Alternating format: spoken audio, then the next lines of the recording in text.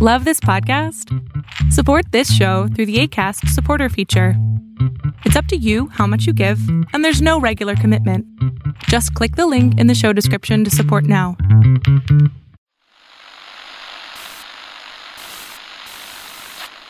Nine, 12, 10, 28, 2, 23.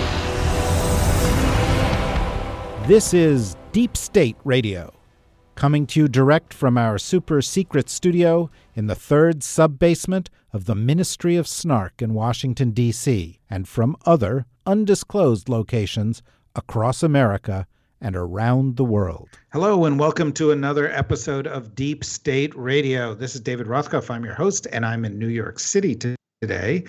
In Washington, D.C., in the third sub-basement of the Ministry of Snark, we have Ed Luce of the Financial Times, and we have Rosa Brooks of Georgetown University, and across the ocean in beautiful Rome, sitting surrounded undoubtedly by buffalo mozzarella and tomatoes or something like that. By spaghetti, by Parmesan cheese, and by Italians saying things like "prego, prego." Yeah, certainly surrounded by Italians. So let me begin in a slightly offbeat way. I'll tell you a story. Last night I went to the movies, and I went to see a movie called Darkest Hour. And it is a movie about Winston Churchill's first couple of weeks in office as prime minister after the outbreak of World War II at really the grimmest moment possibly in the history of the British Empire, and Churchill's own struggle with it, and the struggle of the leadership, and sort of how Churchill achieved the decision to go ahead and fight Hitler and the Nazis. And I have to say, have any of you guys seen it? Just the trailer. No, I have not. No, I don't go out much. I have to say, it was fantastic. I really loved it. Gary Oldman was amazing as Churchill. You might not see that immediately, but you go and he completely is immersed into the role. And Kristen Scott Thomas is terrific as Clementine Churchill, and a whole cast of great British actors populates these other roles. And of course, Lily James is in it because she's in every movie that comes out of the United Kingdom at the moment. Right. But it's a really great movie. But here's what struck me: it's quite apart from the movie and stuff, was that this was a movie in which Nazism, fascism, and autocracy, authoritarian government, were seen as existential threats to the fundamental values that England had stood for, that Western civilization had stood for, and that they were worth fighting and dying to keep away, defeat, and to preserve the underlying values that our societies have been built upon. And it really struck me because there was this, this was a war. This was the threat was apparent, and it seemed to be sudden. And we now live in an era of sort of creeping Nazism, creeping fascism, creeping authoritarianism that's sort of shrouded in this kind of comic cavalcade of characters, beginning with Trump, and I don't think we're taking it quite as seriously as we did then. Now, clearly, there's not a war. There are not Germans about to take over the country, but slowly but surely, the institutions of the country are changing, the laws of the country are changing. The structure and the way the country operates is changing. The values of the country is changing. And this could be the kind of slow motion equivalent, or kind of the onset of a Nazi rot as opposed to a blitzkrieg. And I just wanted to start off our conversation by getting some reflections on the creeping threats and whether or not we take them seriously enough. Ed? So I think, I'm definitely intending to see this movie, especially after the rave review that you've just given. But I think that Darkest Hour, that 7 Days in May, I think it's sort of drawn from that Lukács book, that wonderful book, 7 Days in London. That sort of comes, at the apogee of the Nazi fascist threat. When the only country holding out, Britain, because America, of course, was neutral still at that point, although very actively pro-British neutral, and Russia was still, the Soviet Union was still in this pact with the Nazis, that moment is not comparable to where we are. We're kind of, if we're going to use that parallel, in the early 1930s. And of course, throughout the 30s, Churchill was one of the lonely figures, along with members of the Communist Party, until the Nazi-Soviet pact, who said that we have to defeat Nazism. There is no appeasing, there is no trucking with, there is no compromising with this unstoppable menace. And the Communist Party said that, and a lot of people who would not otherwise have been communists in the 30s joined the Communist Party because it took that stance. And from the British point of view, you had the Labour Party was pacifist and, disarmament, and therefore completely misread the nature of the threat. And I think we're probably in that kind of messy stage at the moment where there are, as you rightly say, forces that are illiberal, that oppose our way of life, that oppose the institutions that uphold our way of life. But we're all rather confused as about the nature of this threat, whether this is just a brief and rather comic, operatic, but not tragic aberration, or whether this really is a deep structural challenge to everything we stand for. And I think we're divided in our diagnoses of what Trump represents. And indeed what events like Brexit mean. And therefore there isn't anything like a popular front, a united front against this. There is just a lot of confusion. But I have to say also a lot of wonderful journalism and some brilliant podcasts, by the way. Well, there's no question about that. But let me pick up on a point that, Ed made on the last episode, Corey, and that is that, it's not just what's happening in the United States.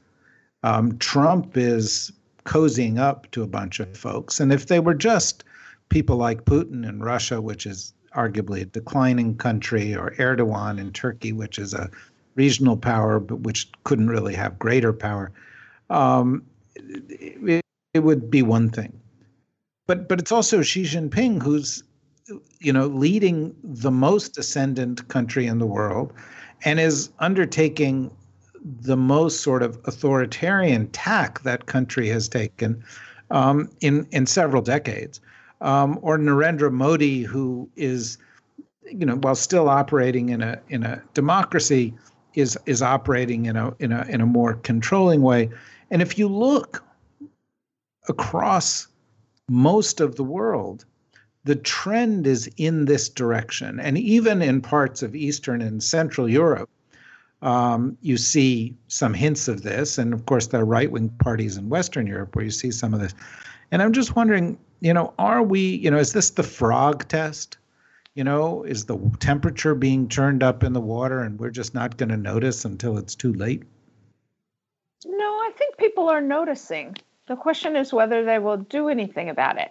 I am more hopeful than you, David, that our institutions are passing the test, that Americans are getting educated about computer hygiene and fake news, and that we care about the decisions that our courts are making to constrain the executive and to embolden the Congress to act on the people's behalf, that celebrating the great journalism that is being conducted by American news organizations and others, Ed Luce, Yet to come.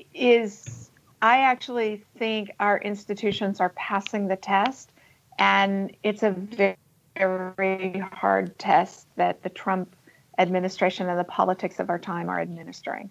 So the good news is we're passing. The bad news is so far. And the erosion of norms that you mentioned, I think, is hugely important. I deep in my dark heart fear that ends 50 or 100 years from now, we'll look at the last 10 years and title the book Lengthening Shadows. Because the patterns that we are experiencing right now ought to have been evident to us earlier, right?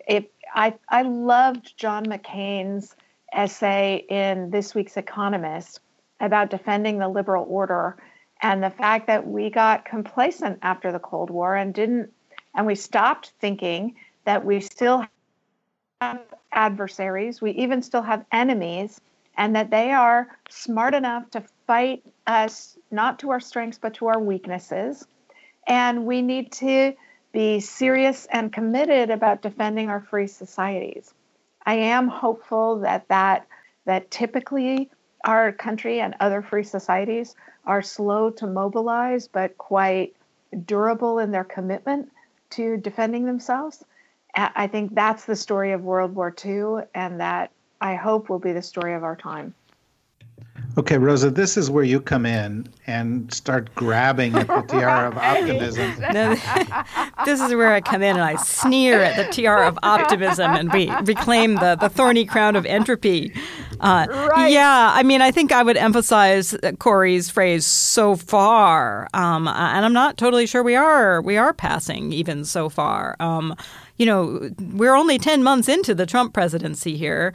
And although there have been significant signs of resilience in the courts, in the press, et cetera, in the United States, there have also been equally significant signs of real structural weakness when it comes to our voting system, when it comes to gerrymandering, when it comes to Congress and Congress's apparent inability / lack of interest in putting the brakes on Trumpian excesses. Just to take, for example, the courts, right? Trump has been nominating people like crazy to the federal courts. These are lifetime appointments. There is a constitutionally created process for impeaching federal judges, but it is rarely invoked and extraordinarily difficult. Not quite as difficult as impeaching a president, but awfully close. And Trump has been nominating people who astonishingly are getting the American Bar Association's rating of unqualified. Most presidents don't even bother to nominate people who they aren't confident will get a much higher rating. And we're not talking here we're not talking at all about ideology. We're just talking about people who have zero legal experience. And I speak as someone who would also be wholly unqualified to serve as a federal judge. So I know one when I see one, right? And if these folks get through, and they are getting through because the Senate is not stopping them, if these folks continue to get through, this is going to shape those very institutions that we depend on, such as the courts, for decades to come. You can't get rid of these guys once they're in. They're mostly guys, I should say. Not all, but mostly. They're there. They're there for decades. They're blithering idiots. They're blithering idiots for decades. Blithering right-wing idiots for decades. And that's going to hurt us down the road. We may not feel it now. But the frog metaphor is obviously unfair to frogs. Frogs are much smarter than that. Frogs jump right out of boiling water because it's very unpleasant for them, and they immediately hop out when the temperature gets uncomfortable. But we are not obviously as smart as frogs ourselves, however. So I worry that we are, while we're busy patting ourselves on the shoulders quite appropriately for the ways in which our society has mobilized to resist various Trumpian excesses and so forth, we are missing the various ways in which bad things are being further entrenched. And here's yet another example. The attacks launched on the media, I think that the types of actions that we have seen owners of media outlets take against media outlets that are speaking out, the sale of Time Magazine, fueled in part by money from the Koch brothers. The long-term trends are not that great, actually. That we've got good short-term stuff, but some pretty troubling long-term stuff. Well, Ed, one of the long-term things is the transformation of the judiciary into this sort of wingnut paradise that Rosa is talking about. Another one of them, however, has to do with the not the sort of ugly marching in the streets, white supremacy of Charlottesville, but the more subtle forms of white supremacy of a president who only nominates white men to federal judgeships, whose cabinet is primarily white men. Not just judgeships. Well, that's what I was getting at. Who's primarily nominating white men to most of the positions in the government, and is on a regular basis baiting or calling out or trying to make political hay from attacking African Americans or attacking Mexicans or attacking people of Islamic heritage, or most recently in one of the most stunning boneheaded moves in the stunning boneheaded career of this moron who is the president of the United States, thinking that somehow he was going to score a few, happy-go-lucky points with these Navajo code talkers by making an Elizabeth Warren Pocahontas joke, which is not the first time, by the way, in his career that he's been insensitive to the interests, needs, and dignity of. That's because he's just so busy making America great again, as he tweeted. Indigenous Americans, but this is we are baking racism into the cake again. Yes, yes, we are. We're lowering standards that will be very hard to raise again. We're baking an extraordinary incivility and cynicism and just tawdriness into public discourse, alongside the lowering of the bar for racism, misogyny, and so forth. So yes, there is all that. There's. And it's indisputable those trends are going in the wrong way, unfortunately.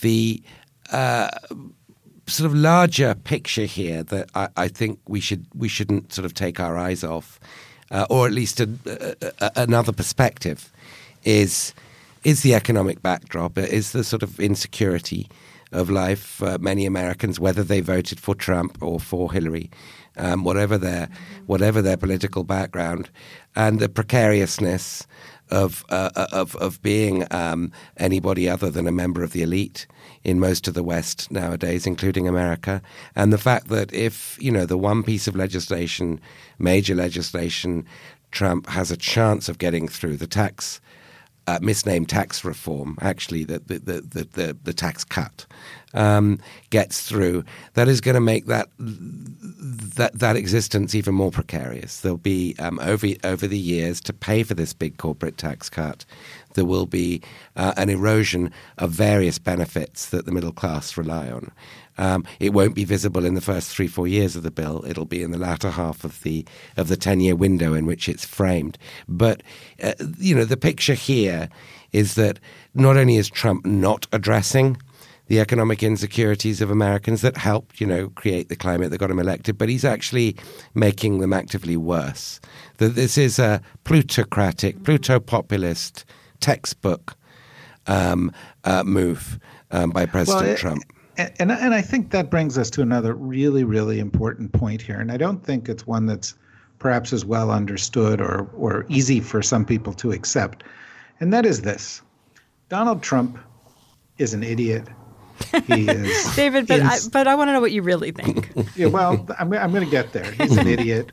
He's incompetent as a leader. He is a bad human being.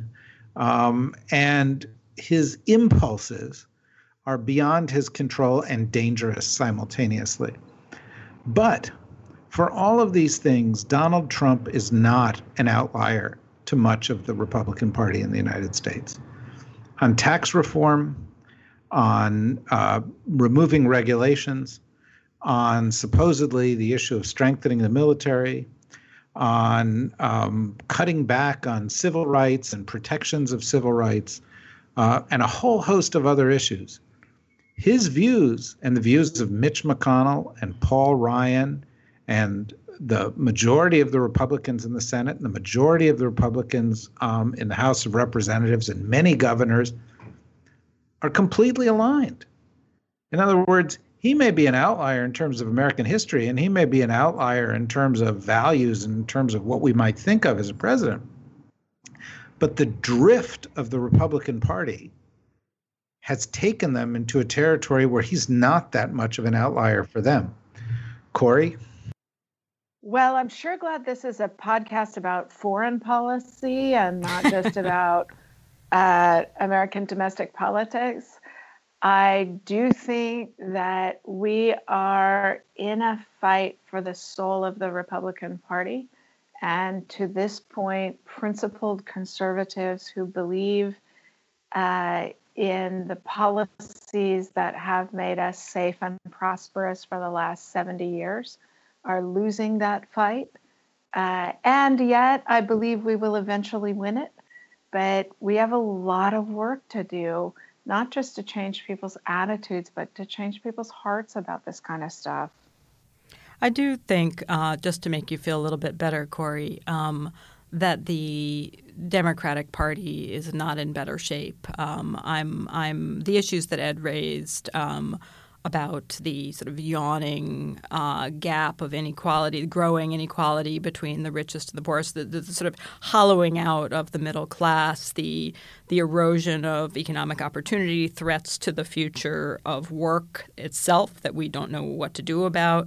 And these are, on the one hand, these are all trends that are driven in part by global technological and economic changes. On the other hand, we have exacerbated them through active subsidies for corporations and a complete failure to take seriously what is happening and to think about the role of government in ameliorating it, whether that goes to investing in education and job retraining or whether that goes to income support for people in areas that have essentially lost their economic core, et cetera. The Democratic Party is as guilty as the Republican Party right now, I think, of a total failure to either think creatively about how to address these issues and a total failure to think about how to talk to Americans in a way that is not divisive and doesn't increase divisions. And that breaks my heart. I do think the Republican Party is a complete mess, is collapsing entirely. But I'm not sure the Democratic Party is doing any better. So, Ed, let me shift the focus a little bit here, because part of what we're talking about here is a collapse or a dangerous drift among the two major political parties in the United States. But when I look at Europe, when I look at the UK, or when I look at France, or when I look at Germany, I see something similar. I see political parties that seem to be past their sell-by date, offering ideologies from the 30s and 40s and 50s, and alienating or not winning young supporters and creating fringe groups that are that are responses to their sort of ineffectiveness. And I'm just wondering if you see sort of broader trends, in Europe, for example, that are akin to those in the U.S. Yes, I do. I mean, each country's playing it out slightly differently, but they have these trends in common. I was in the Netherlands, in Amsterdam, last week for a conference, and they've just completed the formation of a 4-party coalition government, and it took them 7 months to negotiate all the sometimes comically sort of petty details of the terms and who gets which ministry, and everybody's got to get to shadow each other because the parties don't trust each other, and each get little token gimmicky sort of political points included in the coalition's program. And this is a complete mess. It's simply the center holding for the sake of it. And this is the kind of thing, if we're going to talk about 1930s analogies, that the extremes feed off, is that they will do anything to stick in power, but without having any principle to execute when they're there. They're holding office, but they're not exercising power. They are the old world, and they need to be swept away by a new order. And that's why these neo-Nazis, the Alternative for Deutschland, that's why their party's called the Alternative. Because, the SPD, the CDU, the FDP, they can all be painted as basically the same people with just minor differences in hue. And as you know, in Germany, we've got, a new round of coalition negotiations that Merkel is trying to undertake after the first round collapsed. So a Dutch situation developing there too. Which leaves us with Macron. I'm not even going to mention my own country because it's just not necessary. But which leaves us really with Macron, whose, opinion poll ratings are just dropping through the floor. His optimistic tiara is very much a thorny crown of entropy pretty quickly. And his great hope, his great gamble, is to have a German partner in power who, together with him, can reform the sadomonetaristic rules of the Eurozone and make it a more reflationary, employment-friendly club, the Eurozone club. And that prospect diminishes by the day. Merkel is not quite a dead woman walking, but the beginning of the end of Merkel and her era is now within sight. So Macron, doesn't even have the promise he had a month ago. As I said, I'm not going to mention my own country, although why not? It's in such a comical situation that were it not tragic, we'd all be laughing our heads off. But it is a very tragic thing that's happening in Britain. The country that I think embodied, at least on that side of the Atlantic, pragmatism, common sense, and the sort of the ability to fashion solutions, however messy, is becoming something quite opposite to anything that I thought was sort of bred into British political history. And the consequences are going to last a generation, if not longer. And they are greater than everything I've been talking about in France and the Netherlands and Germany. This is permanent, long-term damage to all of our futures in Britain. And that may be the worst example of them all, worse even than what is happening in Trump's America. Well, let me go back to Trump's America then and ask a question to Rosa. One of the things that the United States has sort of depended on over the course of its history is respect for the rule of law. But the president of the United States has taken a kind of a bold stance on this, which is laws don't matter unless they're enforced. And I can do whatever, as president, I can do whatever I want in terms of emoluments clause of the Constitution.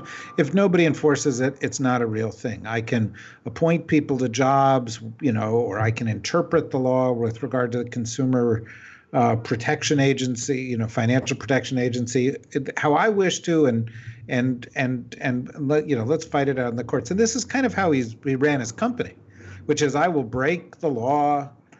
Or I will sail close to the wind with regard to the law until somebody reins me back in.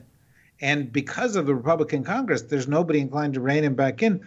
Do you, as a lawyer, as a teacher of the law, see, worried that this can have a corrosive effect, or do you think there's going to be a big snapback on that front? Well, I do think that the betting on whether Trump ends up being indicted at this point, I would put good money on Trump ends up indicted. That doesn't mean he ever goes on trial. It doesn't mean he ever serves a millisecond of jail time. I think he either gets pardoned or he pardons himself, or he's impeached or resigned, and there's some sort of political settlement that does not result in him being in the dock. But I think at this point, the indications between Mueller's investigation between ongoing investigations of Trump and Trump family activities in New York, for instance. I think he is going to face charges at some point, and I think he is going to be legally and politically disgraced ultimately. That doesn't mean that I think you're right that sort of in the meantime, the corrosive effect of having a government that has indeed become such a kleptocracy is really devastating, and the long-term impact of that will go beyond Trump himself and go beyond Trump's fate.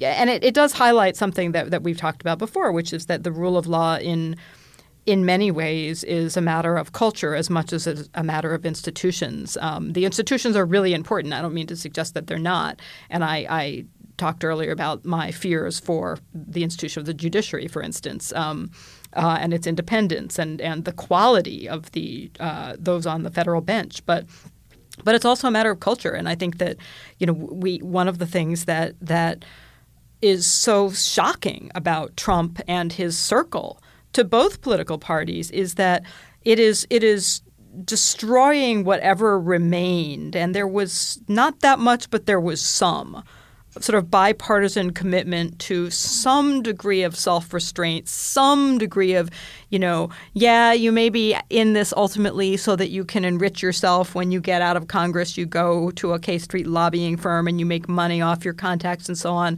But you pretend that that's not what you're doing. That there was sort of a bipartisan commitment to let's at least pretend that this isn't all about personal enrichment and getting away with as much as you can. And the sort of the Trump family circus in town doesn't even pretend anymore. And the example that sets is it's shocking. It's hard to even know how to respond to it because it is so shocking. And again, I think the only good thing is if we get through this, maybe it sparks a real reaction that is not just seized upon and taken advantage of by extremist parties of the far right, but that also serves to revivify, a progressive form of populism that says that's not what we need in this country. We do not need a group of kleptocrats out to enrich themselves and to skirt as close to the law as they possibly can. So who knows? I don't assume that this ends badly for everybody. I think odds are higher that it ends badly than that it ends well, but there is a slender possibility that it ends up sparking a revivified form of progressive populism that is rule of law oriented rather than just a further decline into Nero-esque fiddling and burning. I hope okay, so Rosa really is wearing the tiara of optimism. Well, it's sort of a shrinking tiara with kind of grubby rhinestones that are falling off. Like one of those little town clown party hats. Yeah. The tiny little hats that go on the side of the head and are frightening to everybody.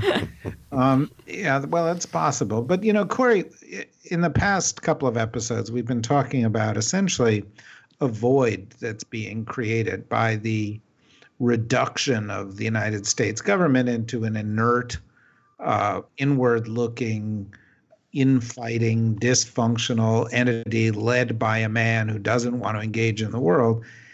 But life goes on. The economy of the world is growing, and the rich are certainly getting richer. And if these tax bills ultimately make their way through, the rich in the United States are going to get richer, and big companies are getting bigger and bigger and bigger everywhere in the world, and having more and more reach everywhere in the world. And it raises a question, which is one of the things that we're seeing the government receding, and that other organizations are stepping up and saying, no, we'll take care of it. Let us guide you on this. Let us play the role. And, Goldman Sachs and the financial community saying, let us set up certain kinds of parameters and let us be the diplomats and let's negotiate what we need to see here. And Facebook and Google and others saying, we'll be the diplomats. We'll go out there and we'll set global standards and we'll spend whatever the money we need to. And are we seeing a kind of, this has been around for a while. The question is, in the current moment, is the relative influence of these big corporations as the drivers of global policy changing? That's a wonderful question, David. So about 10 years ago, a University of Texas and Columbia law professor, Philip Bobbitt, wrote a book called Shield of Achilles that argued that the nation state as we've known it was giving way.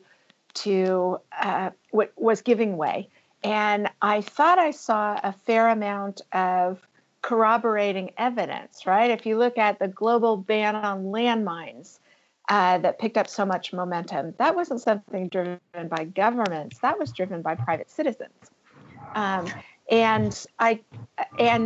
so you get momentum for replacements for government. But the problem with that, both in theory and in practice, is that only states are empowered by their citizens.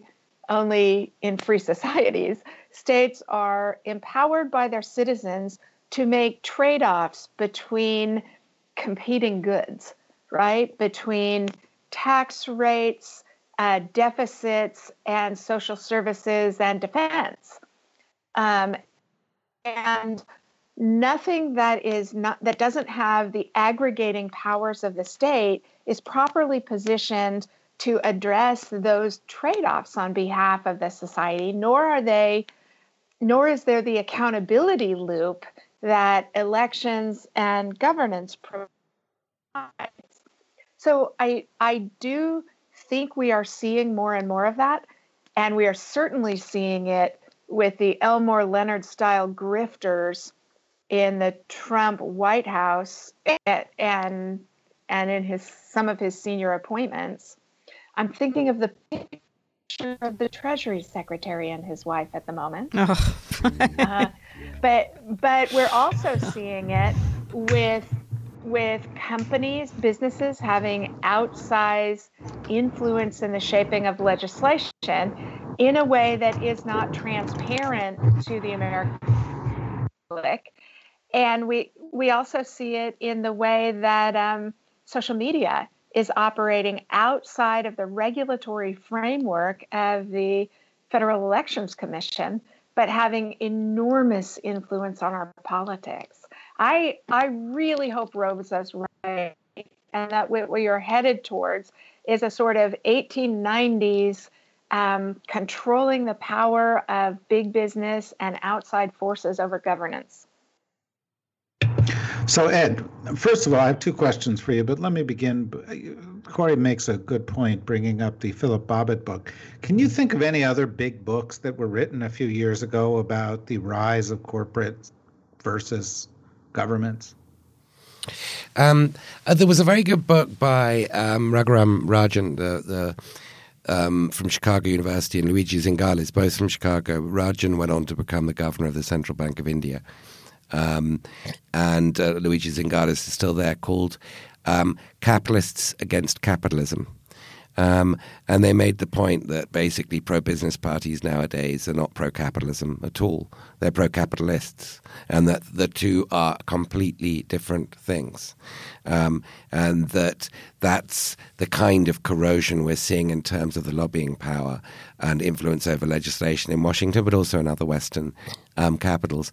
It wasn't a bestseller, but it was a diagnostically very brilliant book. And I think I was almost certain you were going to bring up Power Inc. Oh, well, of course. I'm sorry. Power Inc. is by you, another brilliant book. But you said, can you think of any books? Could you think of any books? Which plural? would make a good Christmas present, or Hanukkah present, or New Year's Eve present, or really Ramadan, or Passover, kind of any present. Or if you have a table and the leg is a weapon. No, I was actually going to bring up Power Inc. Let's just leave that aside a second, and I will not mention your most recent book, but I will mention this really good article that you did about Mark Zuckerberg and Facebook, and about the trouble some of these giant organizations are having adapting to playing a political role, and Facebook is seeking to be the largest community on the planet Earth. bigger in its intentions in any way than the two biggest countries on earth added up.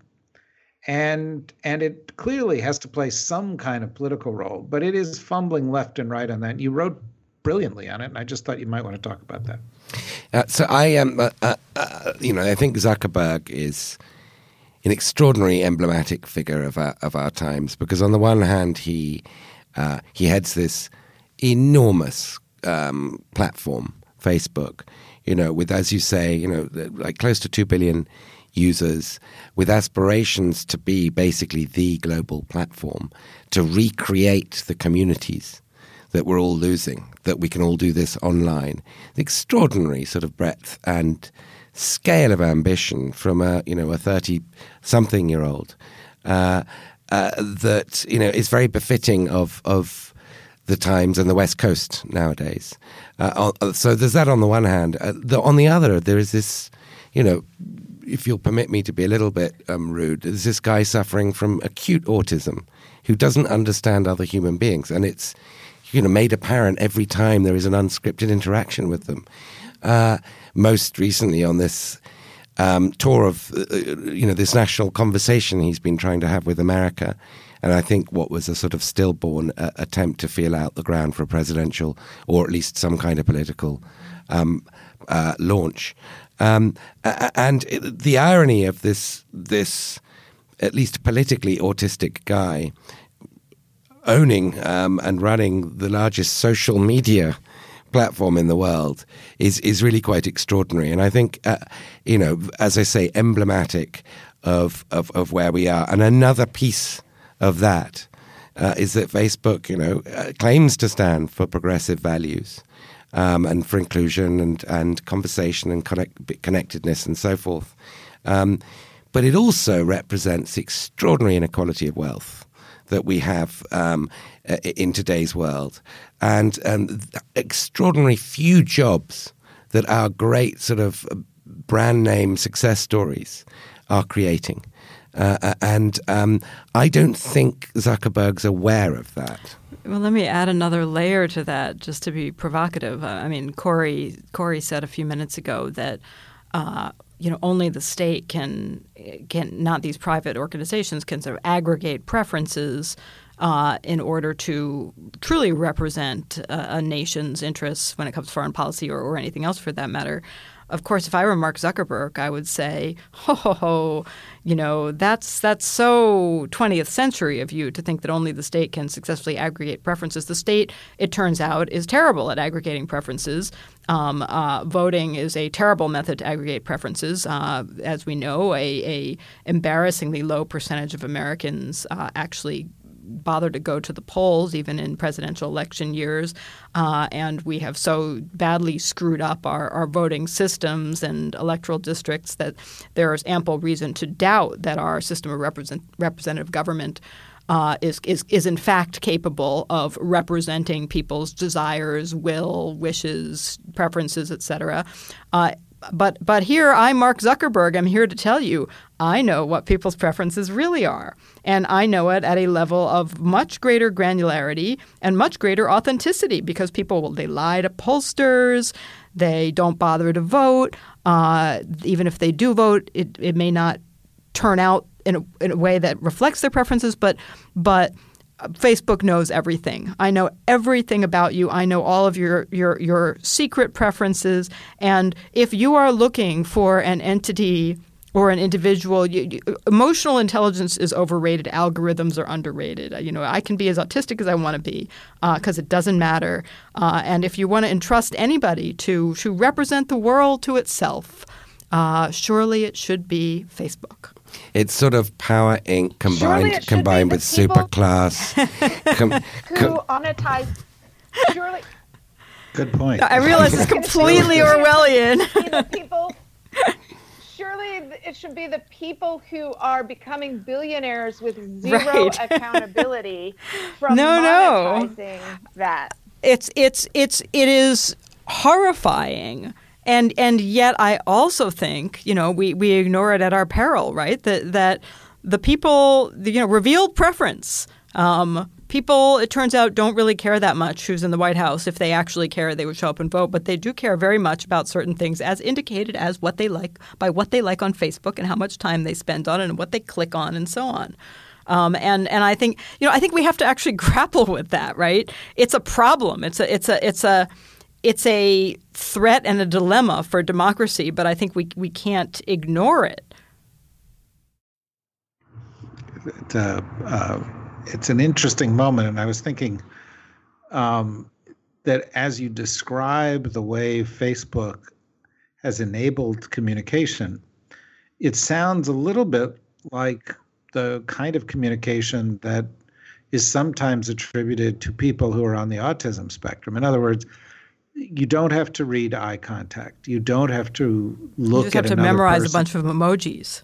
It reduces it to a very kind of binary algorithm intellectual level, which some people who are on that spectrum are very good at, and it takes away all the things that they're not good at: being close to people, judging their emotions, judging their body language, and so on and so forth. And it's just kind of an interesting manifestation that somebody who is kind of maladaptive becomes really good at creating a way for people to interact that he might be comfortable with, but that it doesn't actually reflect the way people really interact with each other.